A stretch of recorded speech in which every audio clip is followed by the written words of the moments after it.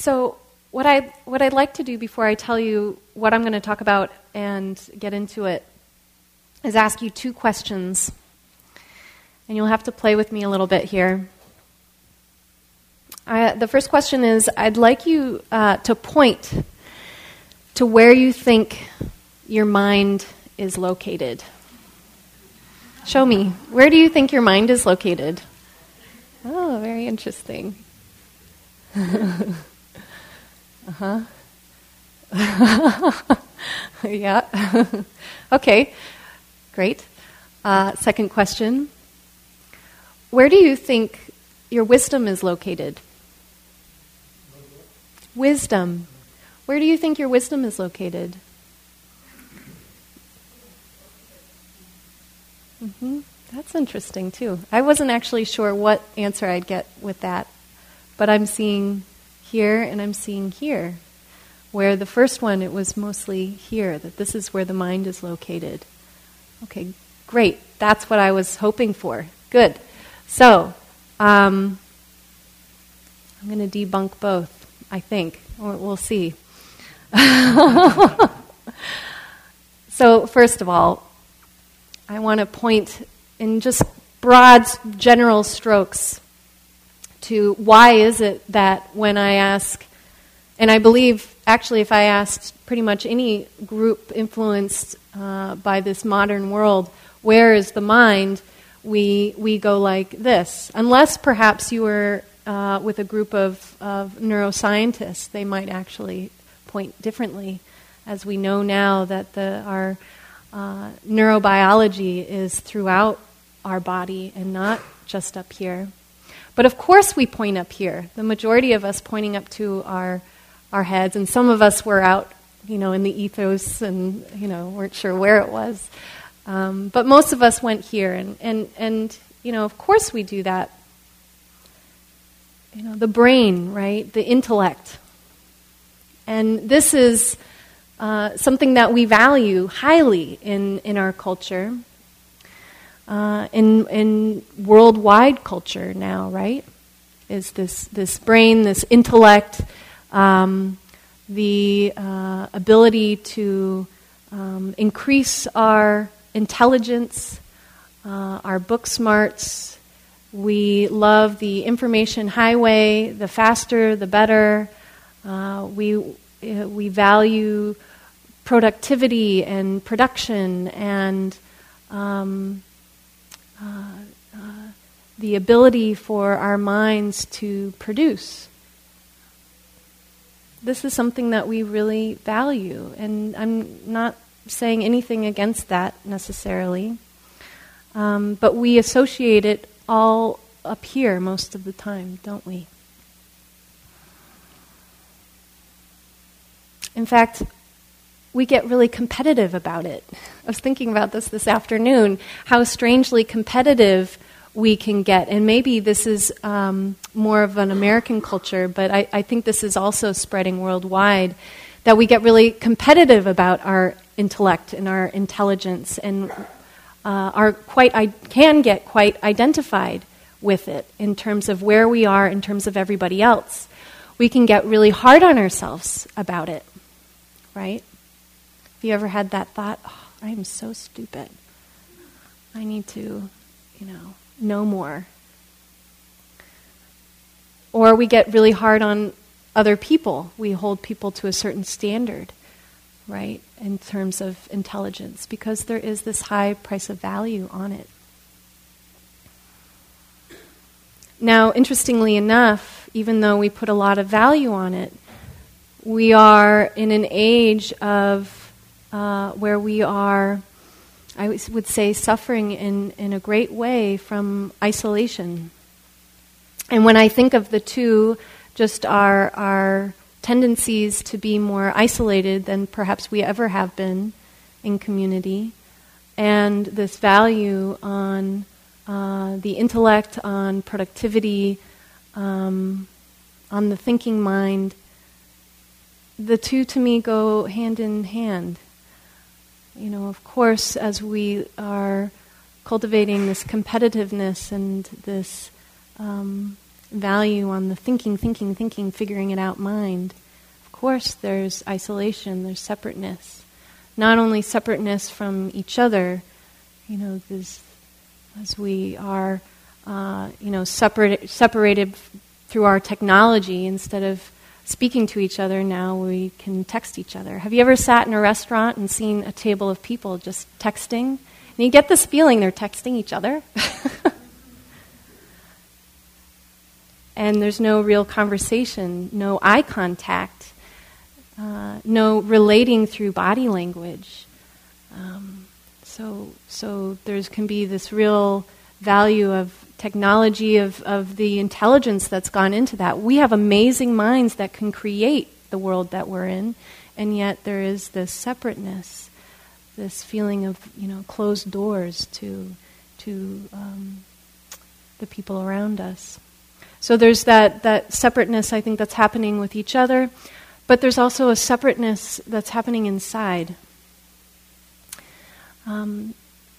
If this is what we're valuing, and this is what we're cultivating, and being someone who works in schools a lot and education a lot, and, unless you're in a real dedicated school that is dedicated to social emotional awareness and things like this, this is what we're cultivating in our children, and this is how we were raised to cultivate this, right? And so there becomes this separateness within as well. The separateness from the rest of our body, the intelligence of our heart and of this body. The separateness from what the earth and our little world around us has to share with us. The separateness from simply listening to each other, to ourselves. So there's this great divide, it seems. Sometimes I work with educators. I often work with educators, and there's an exercise that I bring in where we are learning about emotions in the body. And this concept of emotions in the body is foreign to a lot of people. I've never done it here in this context, but I do it when I'm teaching secular mindfulness. Emotions in the body. But aren't those up here with our thoughts? Our emotions are very much tied up here. But actually that's not true. There's a whole system of feeling within this amazing structure that is below the neck. But we often miss that. And so I think that, perhaps native cultures and wisdom traditions have known this. This is not news, known this for forever, right? And somehow we lost track of that. Somehow we're having to relearn that ability to come back in contact with the body, with the heart, with our instinct, with our intuition. All of which are much more informative to our ability to contact wisdom, I think, than just this thinking, figuring it out mind. Maybe some of you noticed this even just a while ago in the meditation. Anybody experiencing something that you wish you weren't experiencing? Raise your hand. You can tell I'm a classroom teacher, right? Yeah. And so you don't have to raise your hand this time, but those of you who did notice something that you wish wasn't happening, how long were you in your mind trying to figure out how to remedy it and get rid of it? Uh-huh. Yeah, I see nodding. Uh-huh. Yeah. So we think that the answers are here, and yet when I asked, where is the mind, and we pointed here, and then where is wisdom, that got really complicated, didn't it? It didn't quite compute for some of you. it wasn't so clear where wisdom was from. And so it's interesting that some of you kind of did one of these. Is it down here? It didn't quite seem right that it was from here, and I think there's a reason for that. As we are relearning to reconnect to ourselves, there's something that draws us downward, down into this body, down into the heart, wherever that is. You know, you could point to it here, but wherever that is. Down into this earth, the wisdom of this earth. It's not really floating up in this area, is it? And so I'm bringing all of this up because actually what I wanted to talk about this evening was a sutta called the Heart Sutta. And it's a beautiful, beautiful sutra that is very well known in many different Buddhist traditions, not just the Theravada lineage. In fact, it's more of a Mahayana lineage, and if you don't know what that means, don't worry about it. But just know that this is a greatly revered sutta or wisdom story to help us understand what true wisdom is. And I thought it was so interesting that they called it the Heart Sutra. That this wisdom is not something that we are meant to figure out intellectually. It's almost like the name in itself, which heart is actually, to my knowledge, at least in the translations, it's translated in different ways, heart is not actually mentioned in the sutra. And yet it's called the Heart Sutra. I thought that was just really fascinating. It's pointing to something just right there in the name. This isn't a figuring it out. And wisdom isn't a process in which we can figure it out. Wisdom is a quieting of the mind. Or at least it seems that's what's necessary. It's a dropping down from this area, perhaps more into this area. So what I'd like to do is read you the Heart Sutra and talk a little bit about it. And something to know, Heart Sutra is actually, it can also be more directly translated from its Pali title to the heart of the perfection of understanding, or the essence of wisdom. The essence of wisdom. And, that's really what we're doing here. For some of us, I imagine you come to sit because it's peaceful, it feels good, it's good for your health. That's all really wonderful. Keep coming back for that. And to also know that while you're doing that, there's something else that's being cultivated that's really not up to you. There's something that's deepening.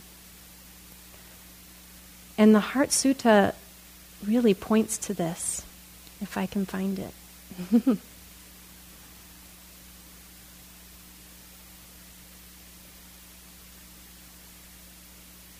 Oh, you'll have to bear with me because my little marker fell out.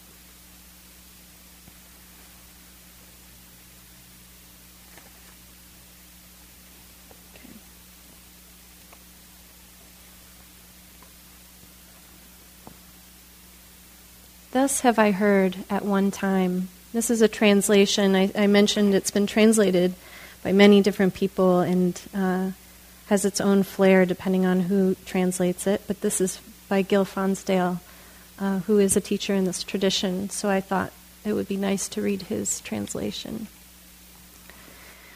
Thus have I heard at one time, the Buddha dwelt at Vulture Peak, together with a sangha of 100,000 monks and nuns and 70,000 bodhisattvas.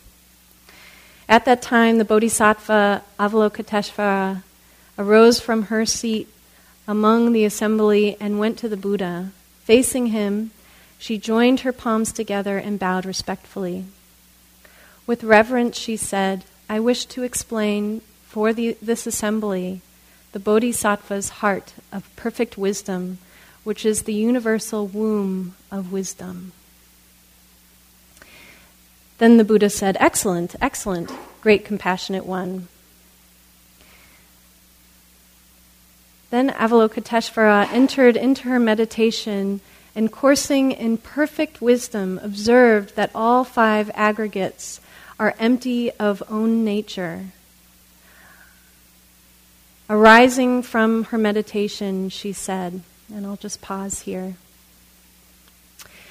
So she's going into her meditation, maybe similar to what we were doing just a little while ago. And what this is saying is that she observed that all 5 aggregates were empty of own nature.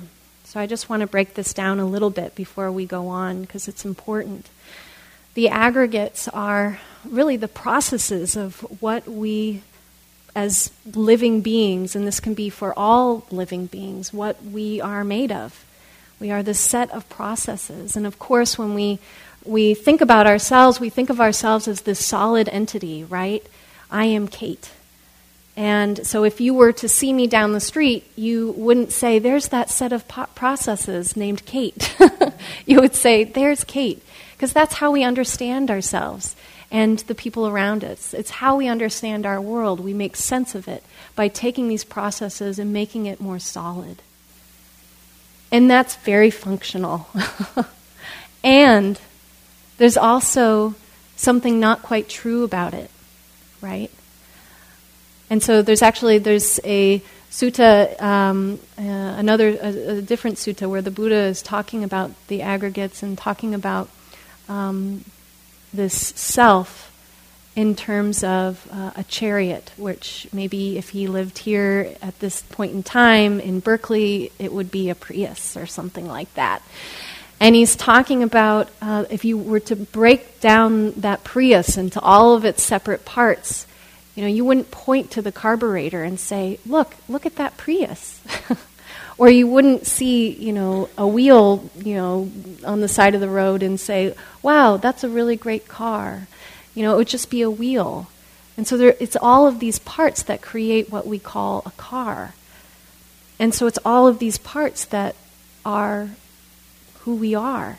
And yet we see ourselves as this very solid thing. We identify with it very, very strongly. In fact, it can be really scary when we start to see that we're not this solid thing called whatever, Kate.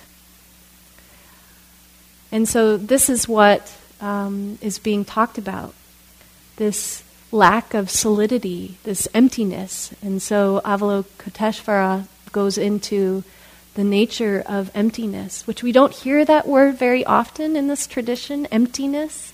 But I assure you, we talk about it all the time. We might call it non-self, or we might call it impermanence. It's all the same thing. And so what's so beautiful in what I'm about to read, and you'll hear it, is anything that we begin to notice and hold on to and solidify as something. What this particular teaching does is undercut it, so that there's nowhere really for this idea of solidity to land. And so I want you to listen really carefully while I'm reading this. And so you might even do that with your eyes closed, because what's being said is really not meant for this part of you. It's not meant for your brain. It's really meant for your heart, for the part of you that knows all of this already. The nature of form is empty. The form is one of the aggregates, this body. The nature of form is empty. Emptiness is form. Form is not different from emptiness. Emptiness is not different from form. That which is which is form is empty. That which is emptiness is form. Feelings, perceptions, mental formations, and consciousness are also like this. Those are the other aggregates.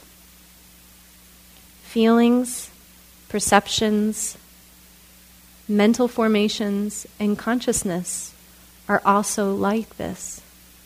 The nature of consciousness is empty. Emptiness is consciousness. Take a moment to think about that. Don't think about it, but take it in. What does that mean? The nature of consciousness is empty. Emptiness is consciousness. Consciousness is not different from emptiness. Emptiness is not different from consciousness. Notice what your mind is trying to do with this information. That which is consciousness is empty.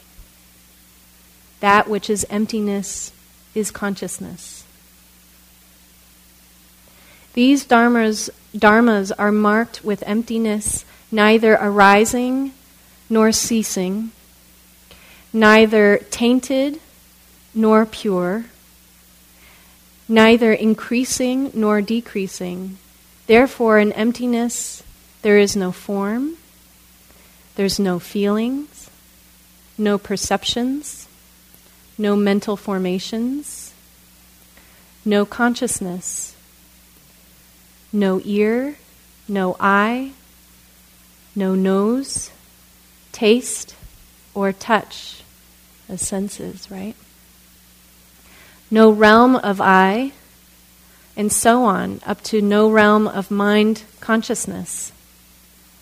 No ignorance, and no extinction of ignorance.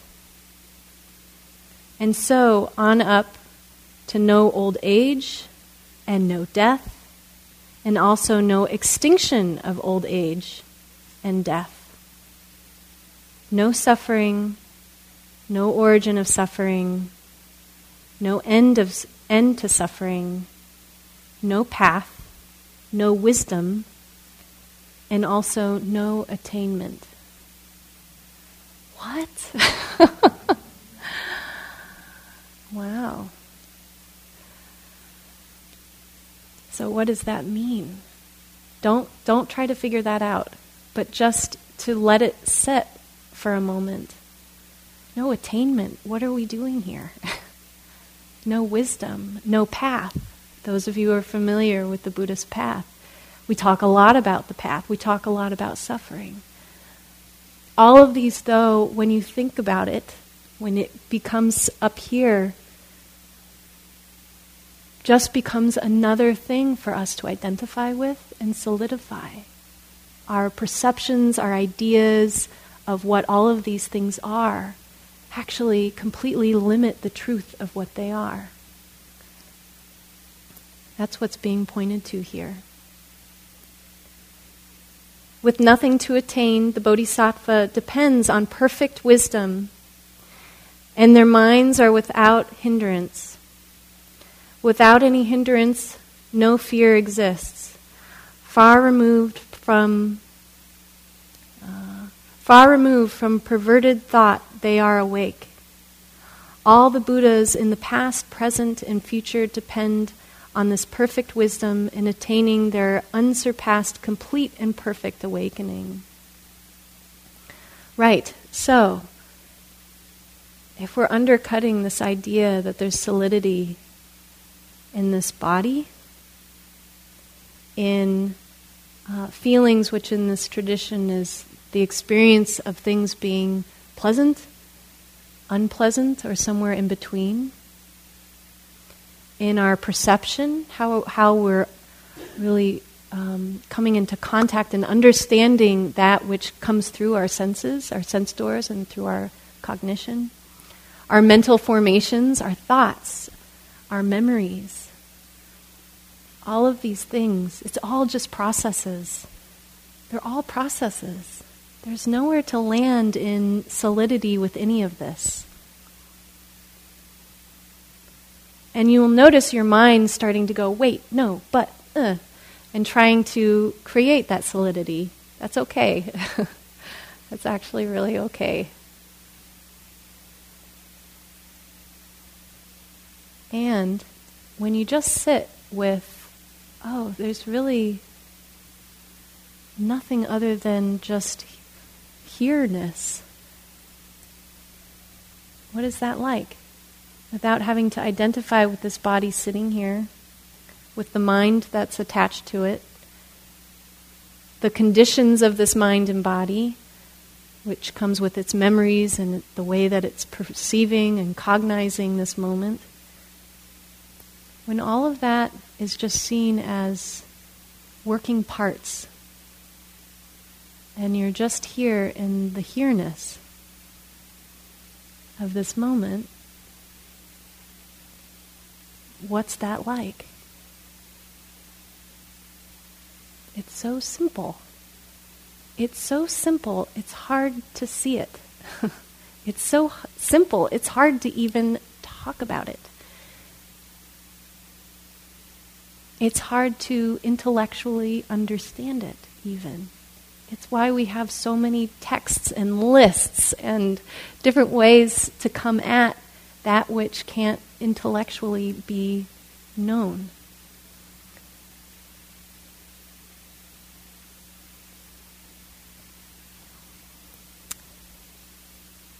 So I'll finish the sutta, which is has a really sweet ending, and some of you will have heard of this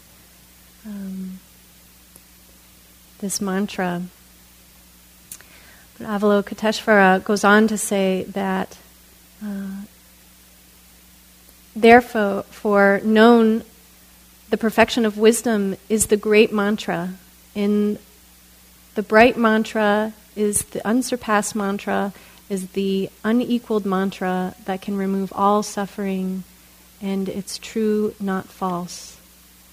And then goes on to exclaim what this mantra is, which is Gate, Gate, Paragate, Parasamgati, Bodhi Swaha, which is almost a celebration of going beyond this little world that we create for ourselves.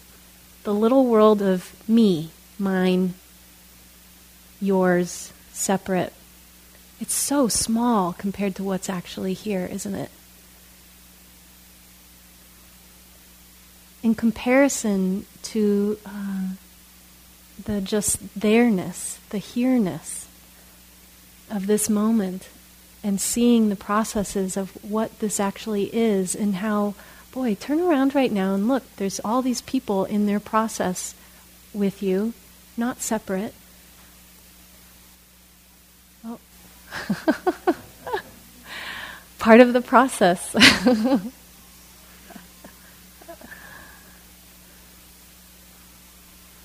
And you know what's so amazing about that is there's nothing wrong with it. There's nothing else needed. The cell phone goes off and there's noise, and we could get into immediately this reaction of, this is my Dharma talk. Or you might say, oh, that's so embarrassing, Or they might be thinking that too. But actually, it's perfect. Nothing else is needed. Nothing else, nothing's wrong with this.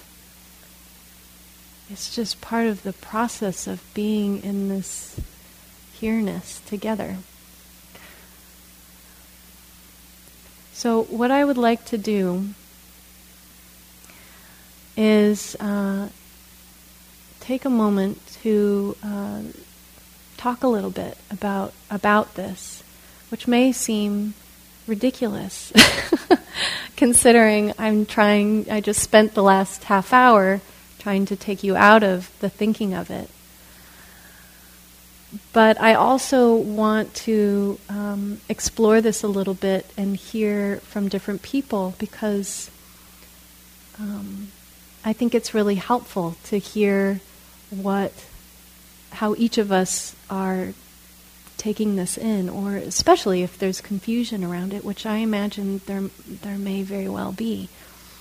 Like I said, this is not a Buddhism 101 talk.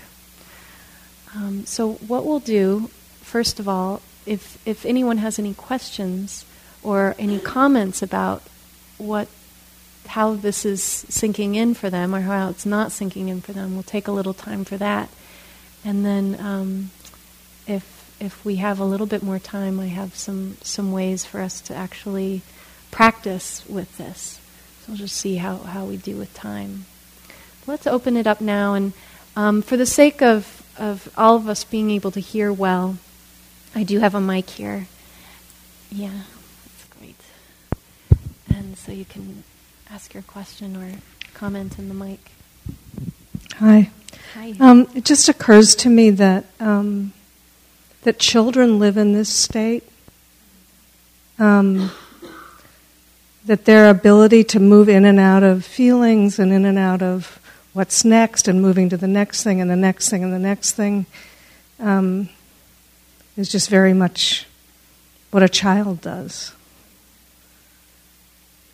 Or hopefully most children do.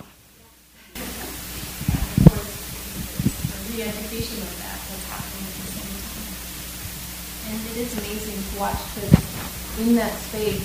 I think that sometimes what's lacking in what we are cultivating and can be cultivated with children is a knowing that I just reached out. Is a knowing that that's what's happening. That's actually one of the key ingredients is the knowing what's being known piece. And that part, I don't know that kids are always that in tune. They're just in it, right? And then and maybe not even developmentally having that capacity so much to know what's being known. Although I never underestimate the wisdom of children. They always blow me away with what they are in tune with. Yeah. Is it working now? Okay. Yeah, the light's on. Great. Thank you, Kate. This was so timely. Great. I've just been studying the Heart Sutra, and I do come from a different tradition. I'll let you guess which one. I don't know. Really? You can't tell? I'm really upright. Oh, are you I wear Zen? a lot of black. Yes. You got it. It was the upright. Is it upright? Yeah. That's your first clue. Yeah. Really upright. So maybe my interpretation is, and I just started studying this, it's a little bit different from yours, but I was sort of thinking, if I hear you correctly, the idea of the Heart Sutra is that there's no ground for anything.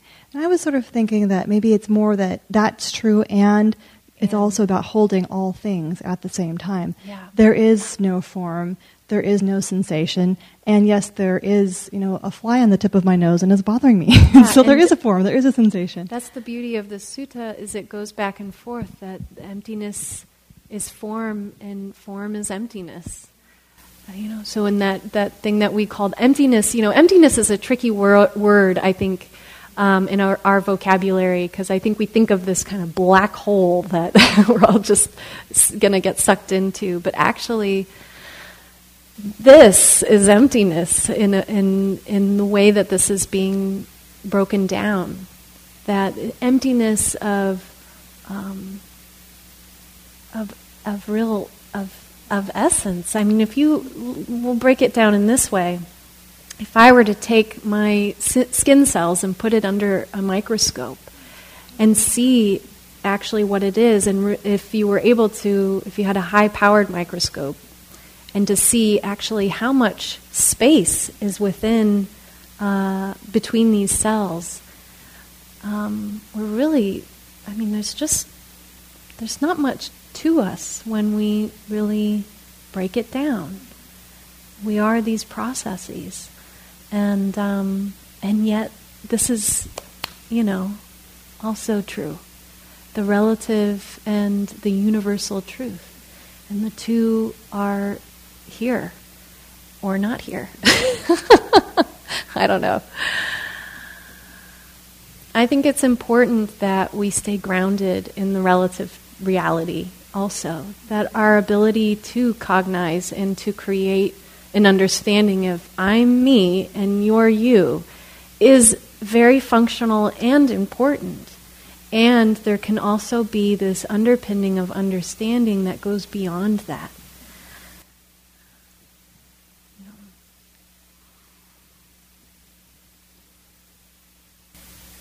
Okay. Anybody else? Anybody confused? Yeah. Uh-huh. Thank you. I just wanted to say that it's funny. Well, I appreciate your saying it was perfect that a cell phone went off. I heard you from out there.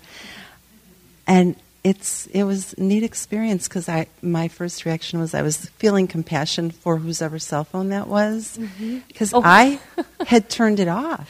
But I guess I didn't hit the power down and then okay. Yeah. So I was sure it was someone else's, and I was, I felt, I guess, nice that I wasn't feeling anything negative towards someone, and then heard you say it was perfect. So thank you. So you were having compassion for whoever's cell phone I it was, was, and it ended up being yours. Yes. Thank you. That's great.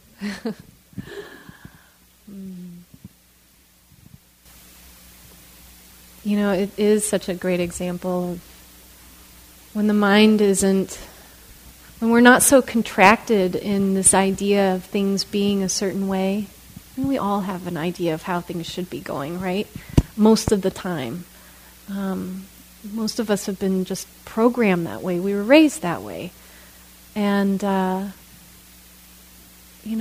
as we start to bring more awareness to this okayness with just this is what's happening right now, it's such a relief not to go into that contraction. It's another option, actually, isn't it? One option is to get frustrated and upset, and the other option is to open up towards what's here. Oh, cell phone, ringing, pleasant, unpleasant, no big deal. So it's really, it's all part of what we're looking at here, what we're talking about. And I'm sorry, I did think of one other thing. As I've gone to Dharma talks, I often wonder when different traditions are raised. I mean, I often have this thought, what does it matter? Like if I don't know all the different names, but that's just something I always wonder, what does it matter if it's this type of Buddhism or that type? Yeah, maybe it doesn't matter so much. In my mind, it's Dharma, and sometimes, Dharma comes from a certain lineage of Buddhism, and sometimes it comes from a totally different place. And if it's all pointing towards the same thing, awakening, then I think it doesn't matter. There's many fingers pointing at the same moon. It's this idea of there's just so many sources of wisdom, and when we can open up to it and know for ourselves what seems true, then that's good enough.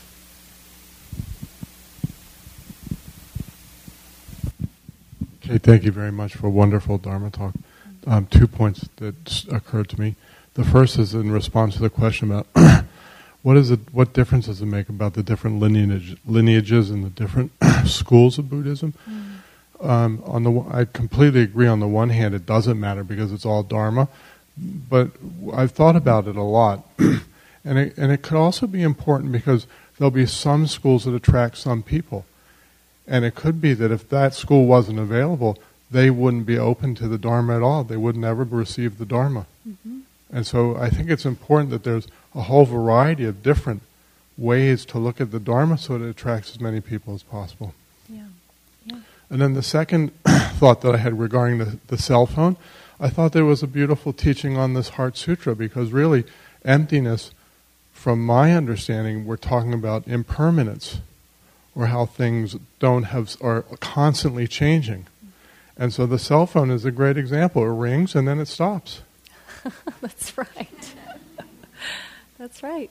So that's a great example of this Heart Sutra. That from my interpretation, that's the essence of what they're talking about. That it's all impermanent. If it's form, the body, will at some point become impermanent and then becomes empty.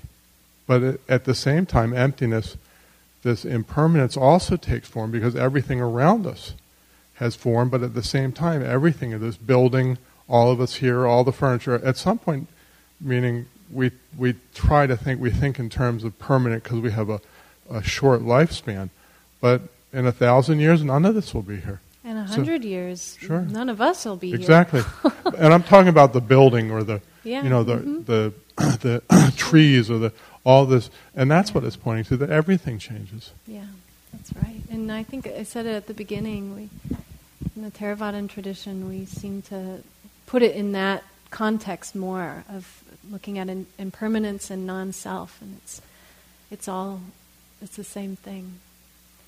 Yeah. Wonderful. Jaime.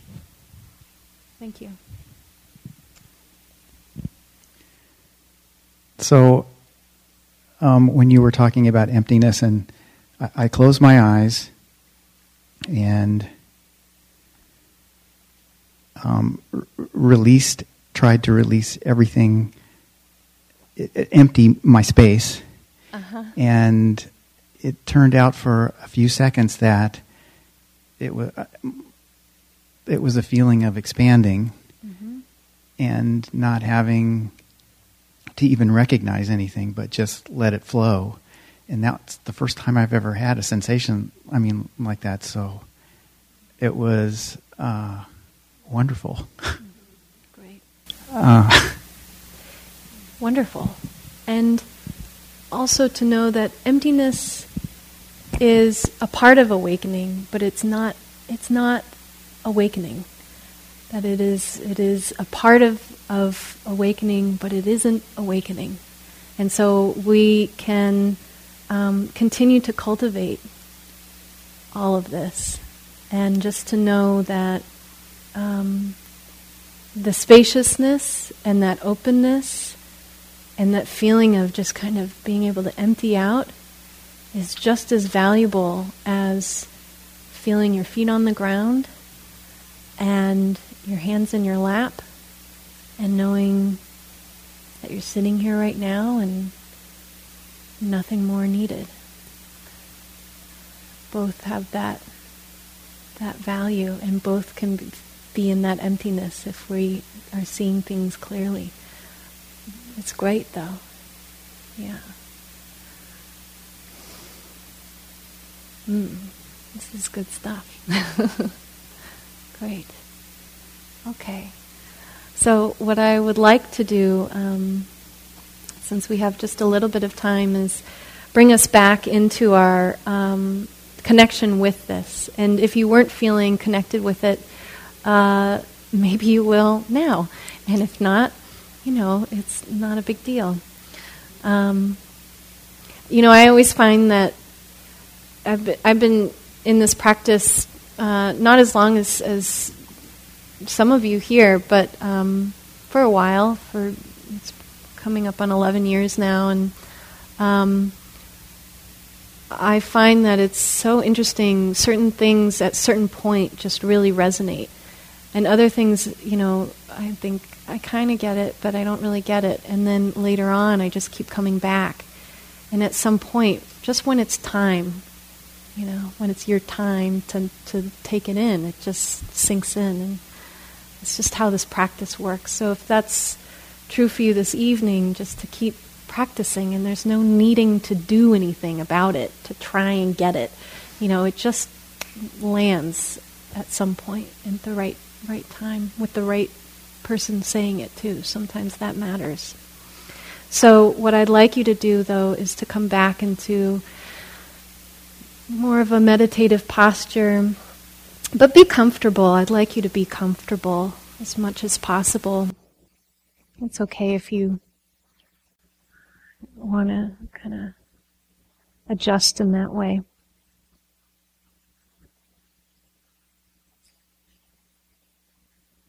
And I'd like you to, for a moment, to feel your body sitting here.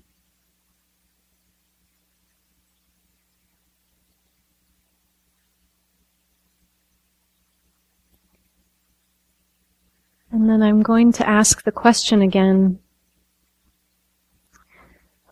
of where you think your wisdom is located. And so as you sit here, instead of making this an intellectual exercise, asking that question to yourself and just let it float there. You don't have to answer it.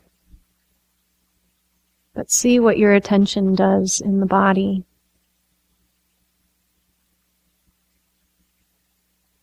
Noticing if there's any one part of your body you could say is your wisdom factory.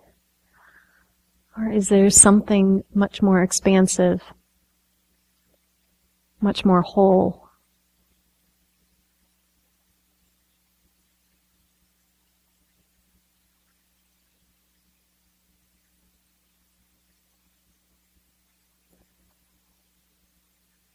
Perhaps you're in touch with wisdom not being your wisdom.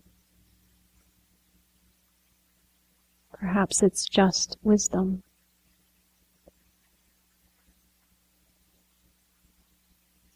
And perhaps you're in touch with the wisdom of this moment may not be the wisdom of the next moment.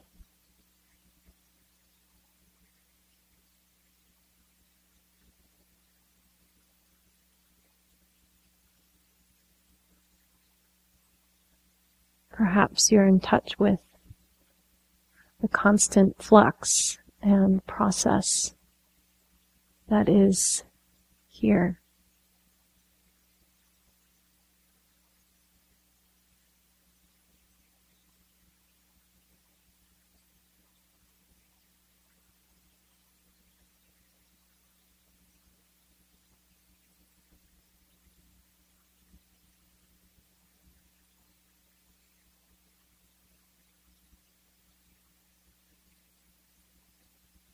Perhaps the sense of self is not so solid.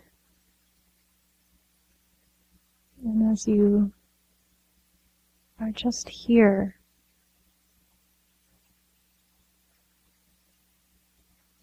notice if there's a part of you that is relaxed into that. There's something familiar about it. Something that's not fearful, not contracted, not needing it to be different.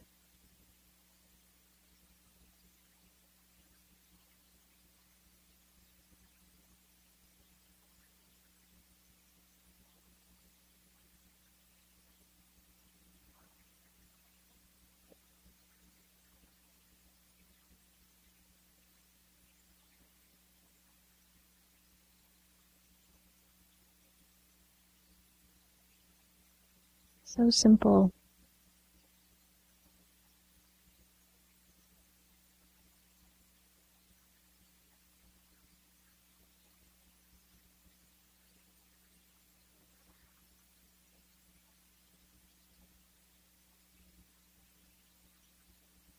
And so I invite you to stay wherever you're at,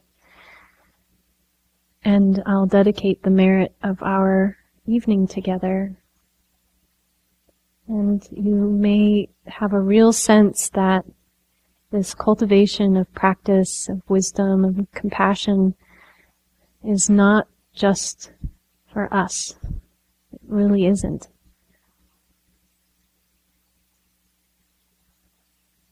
That our awakening process is a part of a much larger process.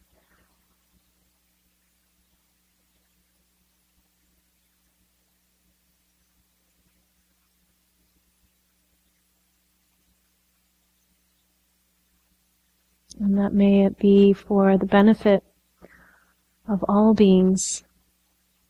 And I'd especially like to include our late Sangha member, Kenneth.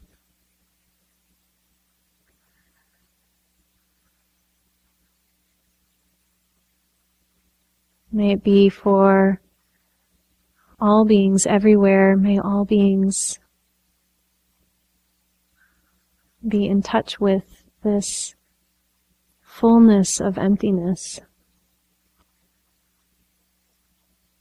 May all beings have the opportunity to experience just being here, this here-ness. May all beings everywhere have the opportunity to awaken this heart and mind.